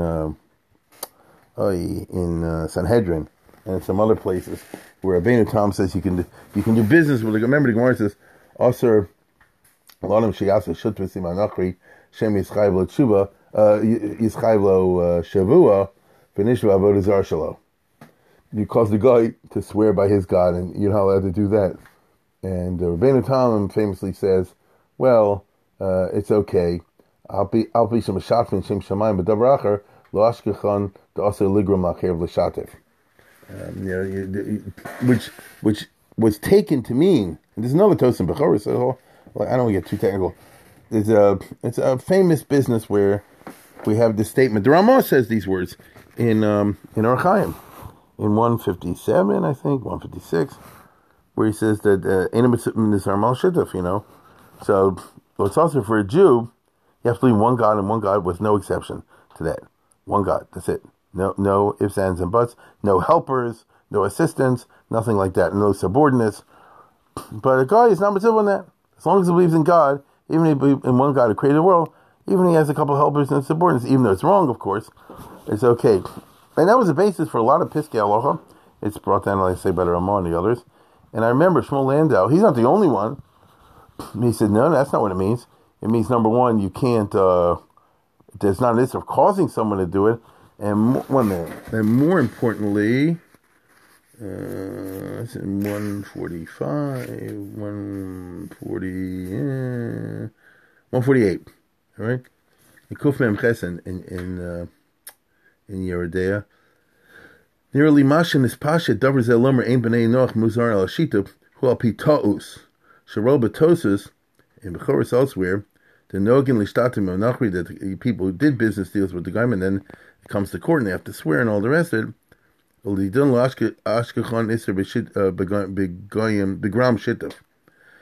Al Pizeh, Pasuk Haramah, and so on and so forth. But he's saying that's not what it means. What it means is, Shemata Shem Shem Davarach ain't a Ovid about his Ramam Shem B'Davarach, but ain't no Karbi Shem Elohim. The Eno Omer Eliyato Raksha Muzkar B'Shvuim Shem Shemaim Derech Chavod. That you, he's talking about Catholics really. It's a guy like this: Yashka plus Saint Patrick. You get it? So in other words, they believe only in Yashka, but on the other hand, they also mention Saint Patrick. B'Derech Chavod. B'Zeh Masina Israel Yisrael. So that would be wrong for a Jew to do something like that. But Anochem Ein Mizar Al Zeh Hashituf. So Goyim in that particular thing would be okay. But to actually worship a multiplicity of gods like the Trinity, that'd be also, and every Christian's into the Trinity. So anyway, that's often quoted in the literature. I've seen it many, many times from the Shmuel Landau. No, but there are other things as well. And anyway, in 1811 he published the Madur Tinyana, which of course took off. And as I said before, a lot of it is responsive by Novi Yehuda, the criticism of Novi Kama, and a lot of his new stuff. And there you see the son. And the son basically says, he says, I'm piggybacking on the father. And, I won't get no respect. But I don't mean it's in a bad way. He doesn't mean a bad way. But if I read as part of my father's stuff, everybody will give it the time of day. And that's true. That is true. Now, by this time, he was 60 years old. As I said before, life had not turned out as he'd hoped. But he spent his whole life in Prague. In the next years, things got worse. And it's sad that we find that things were already so deteriorated that he gave drashas in which he said like this: everybody should get the Mendelssohn Chumash. Now, what does that mean? I'm going to use an example that I shouldn't use, but I'm going to use it anyway. The Mendelssohn Chumash was like the Steinsaltz Gemara. Now, what do I mean when I say that? Even though there's huge differences, Mendelssohn was a Maskil, who really was, and Steinsaltz was a Lubavitcher Chassid, so there are big differences, but I'm talking about what's similar.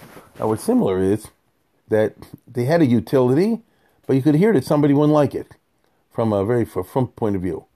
You understand? For a whole bunch of reasons. Now, but the Be'etzem, there's only treif in it. So I repeat, if you read the Mendelssohn Chumash, the beer as he calls it, it's a translation into German, but it also has a pirush.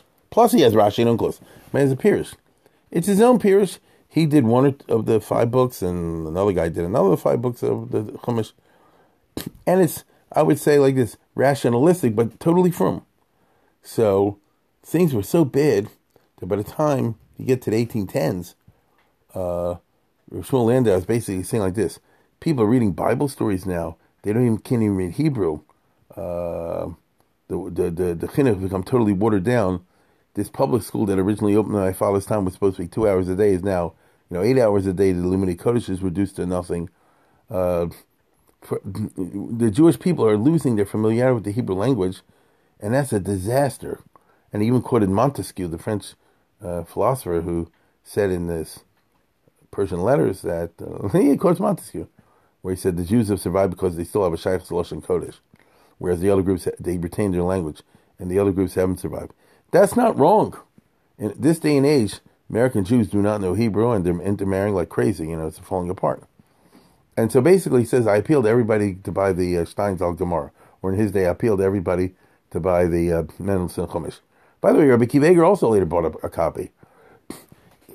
That which is treif in one year is not necessarily treif in the other year. Now, if it had been really treif, then it's treif at all times and places.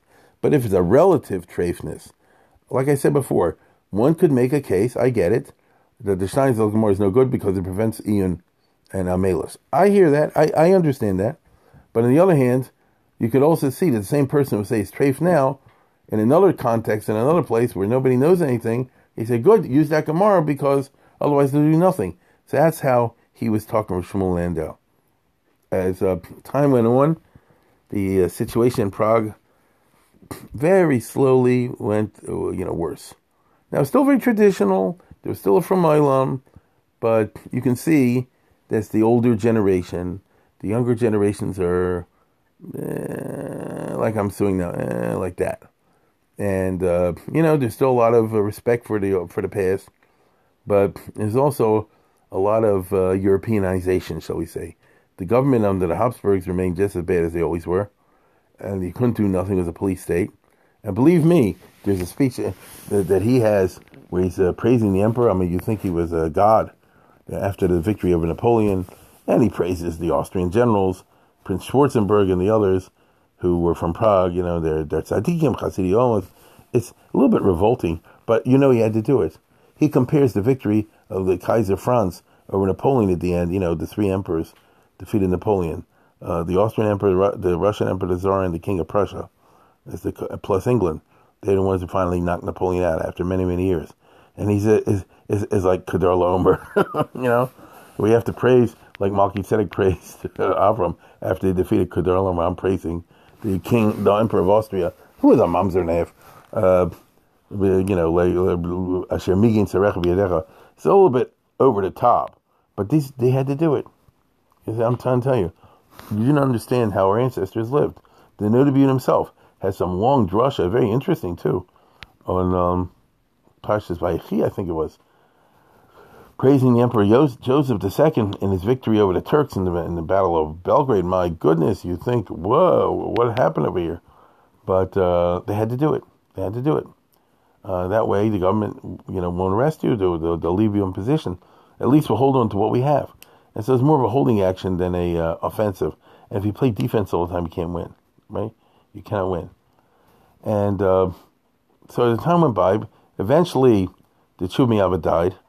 And then our hero moved into the number one spot. But it's like the Israelis said, I've climbed to the top of the greasy pole, but it's too late in life. You get it? And so he was an old man. He was about 70, and in 73 actually. And I'll say it again. The younger generation was simply, what's the right word? Torah became irrelevant to them. It's not they're anti. It's worse. It became irrelevant. They couldn't read Hebrew. Bible they knew from fairy tale books, from German stories. He complains about this in his speeches. He tried to respond best he could he said, listen, just pick a few kids and they should be the ones to learn Gemara. He couldn't even get that. And therefore he's looking over the disintegration. The world had radically changed from the time he moved as a 4-year-old boy to Prague back in 1754 when it was a Torah metropolis. And by 1824 and 1834, it was not. Therefore, and make things worse, his own kids and nephews, they were part of the situation because the Haskalah from day one was popular in a certain version in Prague. Even Rav Shmuel Landau, as a young man, was into the Haskalah in the sense of Lashon Kodesh, Dikduk, Tanakh, nothing unfrom. And in his time, when he was young, all the Maskilim in Prague were from. But they heard that there's something besides Gemara. And, that's okay, but it opened the door to people who came after them and the others who were much more kal. And basically, they totally did away with Gemara. And when that happens, then the Haskalah doesn't survive either. People become more and more secularized, and they're interested in German culture. Why not? Germany has a much bigger culture than the Jews have, and especially in the early 1800s. And they basically assimilated, in cultural assimilation. And so it was a bummer. Now, in these last decade of his life, he must have seen the way things are going. And that's when he publishes his father's speeches, his drushes, 1827, 28.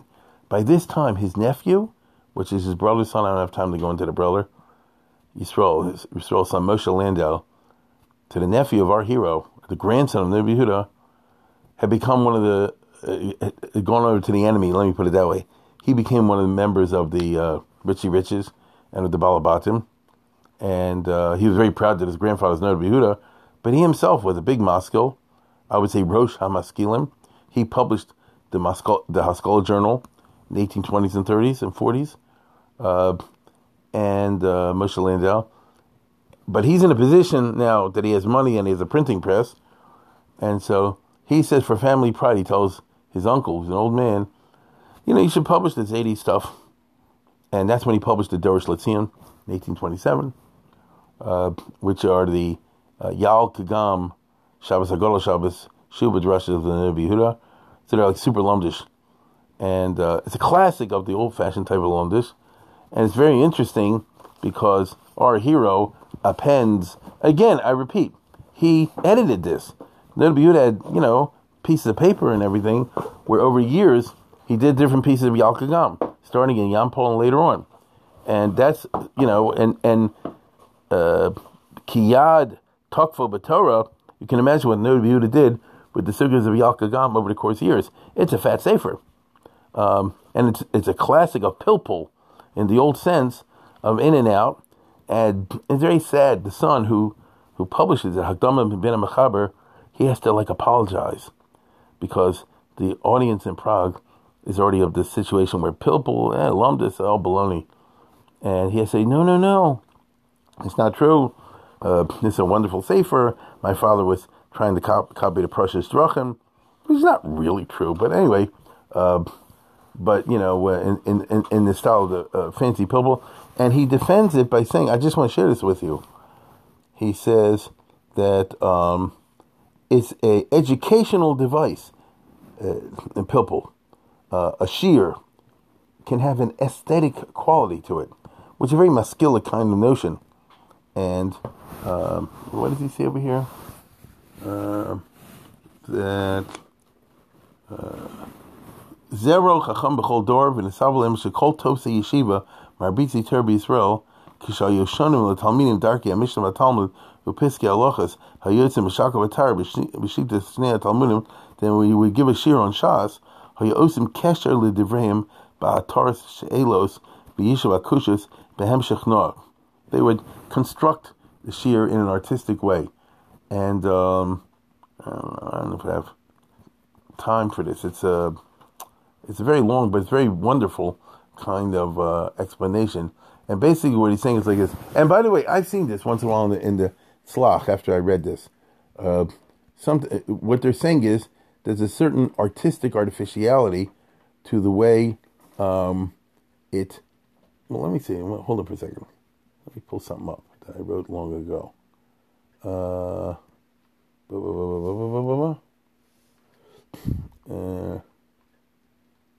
Here we go. So it is with the non-agadic parts of the Torah. The Gedolim, the great rabbis down the ages, I'm giving you an English paraphrase of what he wrote. Master educators that they were, realized that a straightforward study of the laws and the concepts of the Gemara would be rather dry. They therefore sought to enliven the study of the Gemara and its commentaries, to capture the imagination of the students by organizing the information, the readings, and the analyses of the Talmudic passages around pointed questions and ingenious answers, whole series of them. These questions and answers served as mnemonics, helping the student to remember the material by virtue of their sequence, and even more by their remarkable ingenuity, which was calculated to make an impression on the mind of the student, trained to appreciate such ingenuity that he would not forget them. In this fashion, the Pilpul spiced up the material and made it more palatable and even tasty to the student, and it left him wanting more. So the Pilpul made the study of the Gemara exciting. Therein lies its great value and continuing popularity. The great teachers, therefore, were artists in their presentation of the material. They knew how to weave the content of the Talmud into a series of questions and answers, in which the resolution of one problem naturally led to the raising of a second problem elsewhere, concerning an entirely unrelated subject in an entirely different context. The resolution of a problem in one tractate led to a problem in a different one. The resolution of a problem in one statement of Rashi provoked a problem in understanding something Rashi stated elsewhere in a different context, which seemed unconnected to the discussion at hand, and so on throughout the whole of rabbinic literature. Even though the Rebbe, who was teaching one Gemara, had no reason to carry his students to consider a problem in an unrelated Gemara, he would not satisfy himself with merely explaining the Gemara in hand, but he would deliberately lead his students all over to Shas in a tour de force in order to prove or demonstrate that the other sources, which given their different location and different context seemed to be unconnected to the discussion at hand, were actually quite relevant. The other sources contained concepts, in other words, explicit or implicit, which were relevant to the discussion in this Gemara. Such performances, he says, were called drashos. That's what a drasha is, technically speaking, which is a term that has many meanings in Hebrew, but that's how he used it. And that's what he means when I'm publishing Dorish Letzion. It is the artistry of the Pilpulim that attracted the students. The young men of yeshiva delight in the architecture and the logical construction of logical sequence of well-constructed Pilpulim, but they're merely the adornment, the beautiful wrapping of the points themselves. The discussions, the insight and meaning of the sources are true on their own. They're independent of Pilpul. The Pilpul is a nice way of presenting those conclusions and insights. If they're untrue, they represent a perversion of the Pilpulistic system. I wrote that somewhere. It's a long business. if you're interested at all in what I'm saying, I might lose some people. Go be mayan in the Hakdama of the Ben Mechaber to the Dorish Letzion, the Al Kagam stuff. It's actually very fascinating, but that would have to be a podcast on its own. You have to be willing to look at it.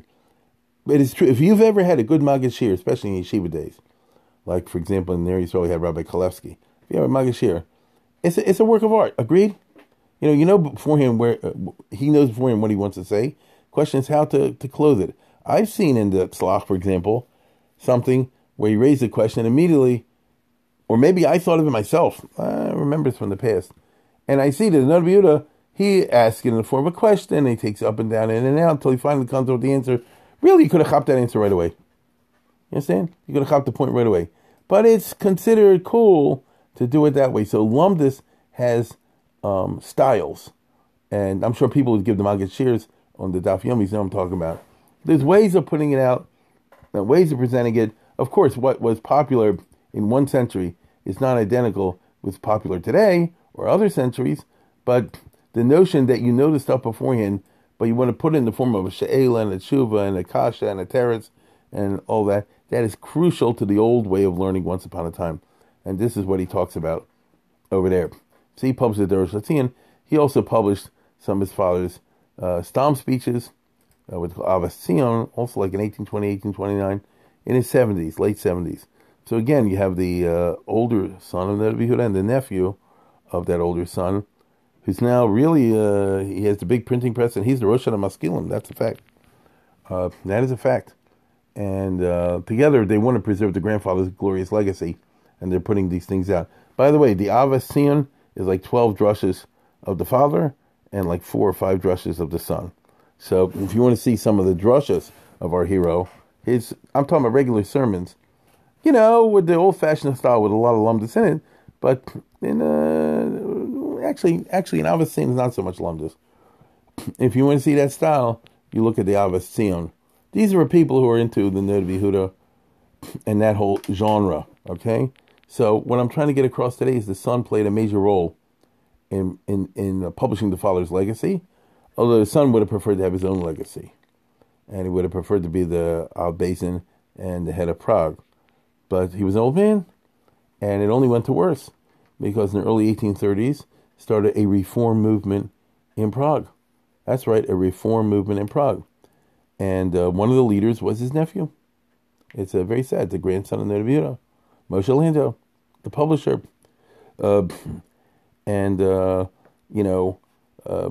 I always distinguish between Reform A and Reform B. Reform A were people who were really turned off by what they considered the undignified nature of the Frum worship system, which is plenty in there. Let me just use one example: talking and davening. As a balagan, it's efkeris. Notice the shul's not a church. They thought that's a bad thing. The shul should have a very heavy decorum. Bechlal, the 1830s was the decade in which all over Europe, or let's put it this way, all over Central and Western Europe, from and not from, everybody was hit with this wave of feeling that we have to reform the services for dignity purposes. Even this is like Sam Raphael Hirsch type thing, you know what I mean?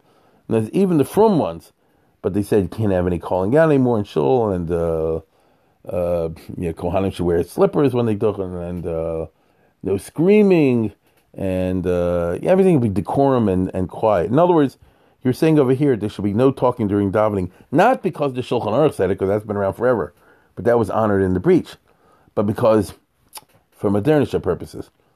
And it's a question of how far you went. There's a wonderful article, I must have mentioned this before, from Professor Lowenstein. I don't have it in front of me right now, in which he has this great, fantastic chart. It's on one of my lectures that is on my website, on my YouTube thing, way back when, from like 15 years ago. I remember we put it up there, the late Jake Schuchman.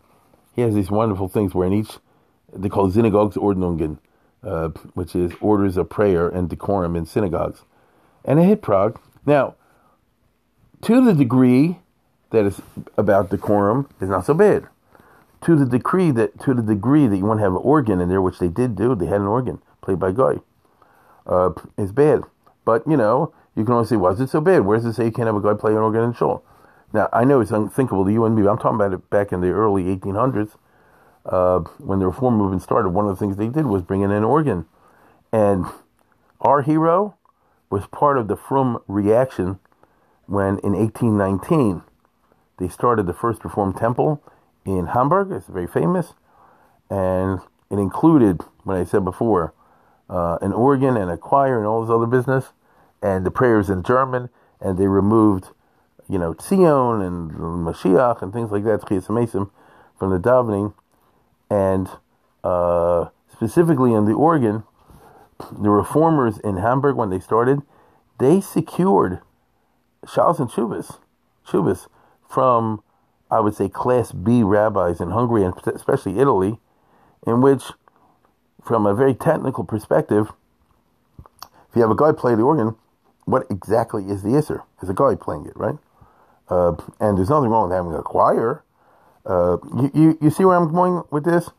And it was called Noga or something like that, these booklets. That's when the Gedolim got together and published something called Eila Divrei Bris, in which they blasted this to hell. And by the Gedolim, I mean the Chassam Sofer, Rabbi Akiva Eiger, Mordechai Bennett. They were the dynamic ones who came out and stigmatized reform as treif. They didn't simply say, this is not a good idea. They said, this is treif. This is where it starts the whole Orthodox evaluation of the reform movement. It's not just something weird or a little bit to the left. It's mamash treif. You get it? The reform movement wanted to present itself as a kind of open Orthodox. That's what the reform movement wanted to present itself. And these rabbis said they're treif. Now I want to tell you something. Our hero is on there. The Prague Basin sent in a thing saying it's all Osir and treif. And by the way, they used to use Prague as a justification because according to the old sources, there was an organ in the shul in Prague, which they used on Friday night. But the Beis said, first of all, it was long ago. Second of all, it was used until Shabbos. So there indeed was a thing. I know it sounds funny. In Prague, listen very closely what I'm about to say. By Kabbalah Shabbos, up to the moment when you're Makabel Shabbos, so I think for L'Chadodi, if I remember correctly, they would have an organ and some other music stuff there. But the minute you finish the L'Chadodi and you're about to literally be Makabel Shabbos, just before that they would put it away. And that was in, 1600s, whatever. I mean, it's a little strange, but nevertheless, there's a thing like that. But they wanted to clarify, nobody ever said you do anything like this on Shabbos itself. And, the Reform said, yeah, but you see, you still had an organ in the shul. And all the arguments went back and forth. So, my point is, if you have the Eila Divrei Bris, I have it somewhere. Rosh Shmuel Landel's there, and the Beis of Prague, and Berlezer Fleckelis, the Shumiyawa, they're not the main players. You see? They're not the main players. The dynamic ones is the Chassam Sofer, Rabbi Akiva Eiger, people like that, who are coming out, blasting with both cannons. Prague was Frum, of course, but, you get the impression of exhausted volcanoes. So it's very sad, very sad to contemplate. And so the last years of his life, our hero was using all the influence he could get to prevent the reform movement from building a shul in Prague. And he had a hard time, and eventually they won. Now, as long as he was alive, in his 80s, he knew the government, he had a position on the Beis. I don't know how he worked it out with his nephew. I have no idea. But it wasn't Pashut. But once he died, in the middle of this whole controversy, they made that shul, and there was a reform temple in Prague down till Hitler. You understand? As far as I know, they may have revived. Seriously, I think it might be back in business today, called the Spanish Synagogue. And, it was a Prague system, which was, I think they kept the old prayers, but they have an organ and, I don't know, some other things like that. These are things nobody knows about. They're one of the first shuls to have a dome. You know what I mean? Like a Moorish architecture. In America, plenty of shuls have a dome. Oh my goodness. Shmuel Enda said that's like a church. It's Osir. And by the way, in Pressburg also, when they built a bigger shul in the time of Chassam Sofer, they called for having a dome. That was considered a Jewish-looking thing, Moorish architecture. And the Chassam Sofer raised hell, and they had to change the architecture and all that. These were issues that animated our ancestors once upon a time. And finally, he died in 1834, in the middle of this whole fight, old and decrepit. So, as I said before, I finished by saying this is a story of a great person. I forgot, by the way, in his later years, when he published his father's stuff, he also put out his own Shalos and Shuvas, Shivat Zion. Shalos and Shuvas, Shivat Zion. So the father is the Nod Yehuda, the son is the Shivat Zion, but a lot of the Shuvas of the son are also in the Nod Yehuda Madur Tinyana. You get it? And this Shalos and Shuvas, that's like, just as good as anybody else's. I'm sorry to admit that I don't have them. There's some in Hebrew books, and I was really going to get a copy before I went here, but then I didn't have time. But I've seen them quoted here and there. But you see that's my point. Everybody's heard of Nod Yehuda. Very few people heard of Shivat Zion, and most people don't know that Shivat Zion is the son of Nod Yehuda. By the way, Zion, which always appears as the same gematria as Yecheskel, right? What is it? 156. The same gematria as Yecheskel. So the Zion, Avas Zion, Dorish Zion, Shiva Zion. They're all alluding to Yecheskel Landau. So, in my estimation, that's all you ever get with me, is a frustrated life. He could have been had situations done differently. He could have exercised a position of authority commensurate with his kaiches. He was of the Gadol caliber, but it didn't work out with him. Plus, he had the misfortune of being in the tidal wave. The modernity was hitting over there, and Prague was a place where the government would prevent you from doing anything extremely from your own Balabatim would prevent it. The young generation simply became less and less interested. And Prague turned out to be a situation where for the rest of its time, down till Hitler's time, it wasn't treif. It was just unbelievably anemic. You understand? There were Jews there, and some were more religious, some were less religious. By the time you get to the 1900s, very small number of religious families. There were some, and they had their Rabbanim, all the rest of it, but geschwach, big time. And it's a davar yedua then when some of the Hasidic rabbis visited Prague later in 1800s, they said, what happened over here? And they said, where's the Nod Yehuda buried? Who? You had a big rabbi here. Oh, really? The Jews were just like, ignorant. And you end up with the generation of Kafka, who is always bitterly complaining to his father in the early 1900s. He gave me no exposure to Judaism. And they were so divorced from Gemara by the time you get to the really by the 1850s and 40s and 50s and 60s and afterwards, that when there was a revival of Jewish feeling in the early 1900s among young Jews in Prague, they were looking for something more than just the middle class ideal of becoming a European balabas and making some money and living with comfort. They're looking for a Jewish idealism, it happened among Jewish students in the Prague University. See what I'm saying? There wasn't a yeshiva. Jewish students in Prague University who are extremely secularized, who are looking to return back to Judaism, and they don't exactly know how, and so they turn to cultural Zionism. There's an episode in the history of Jewish culture that historians write about a lot. They called him Martin Buber to give a bunch of speeches and try to revive Jewish feeling. In other words, like it says in the Kuzri, Kavanos Chabritzuya Masechen Ritzuya. They had a good intention, but they didn't know how to recover it. And from the time of Shmuel Landau on, Prague just kind of like fell apart. So it's a unusual story, as I said before. But sometimes, as I said, it shows you the importance of living in the right time in the right place. And we've all heard the story of the guy who says, "I want to be golden to Makam Torah." Rav Shmuel Landau, our hero, had a son Moshe, and somewhere, and I forget exactly what year, he sent him to move to Poland. I mean, the father, you could tell, he said, this is not a good place. Even though he lived there, and he was the head of the Kehillah, of the Beis Din and all the rest of it, but he said, you'll do better in Poland. And in Poland, the son was a shtickle maskilik, but it was okay, because he was also from, and there it worked. In Prague, it just petered out. It petered out. Anyway, with that, I bid you have a good day. Again, we always appreciate all of our sponsors, especially now, the Daf Yomi people. And with that, I say, have a good Shabbos.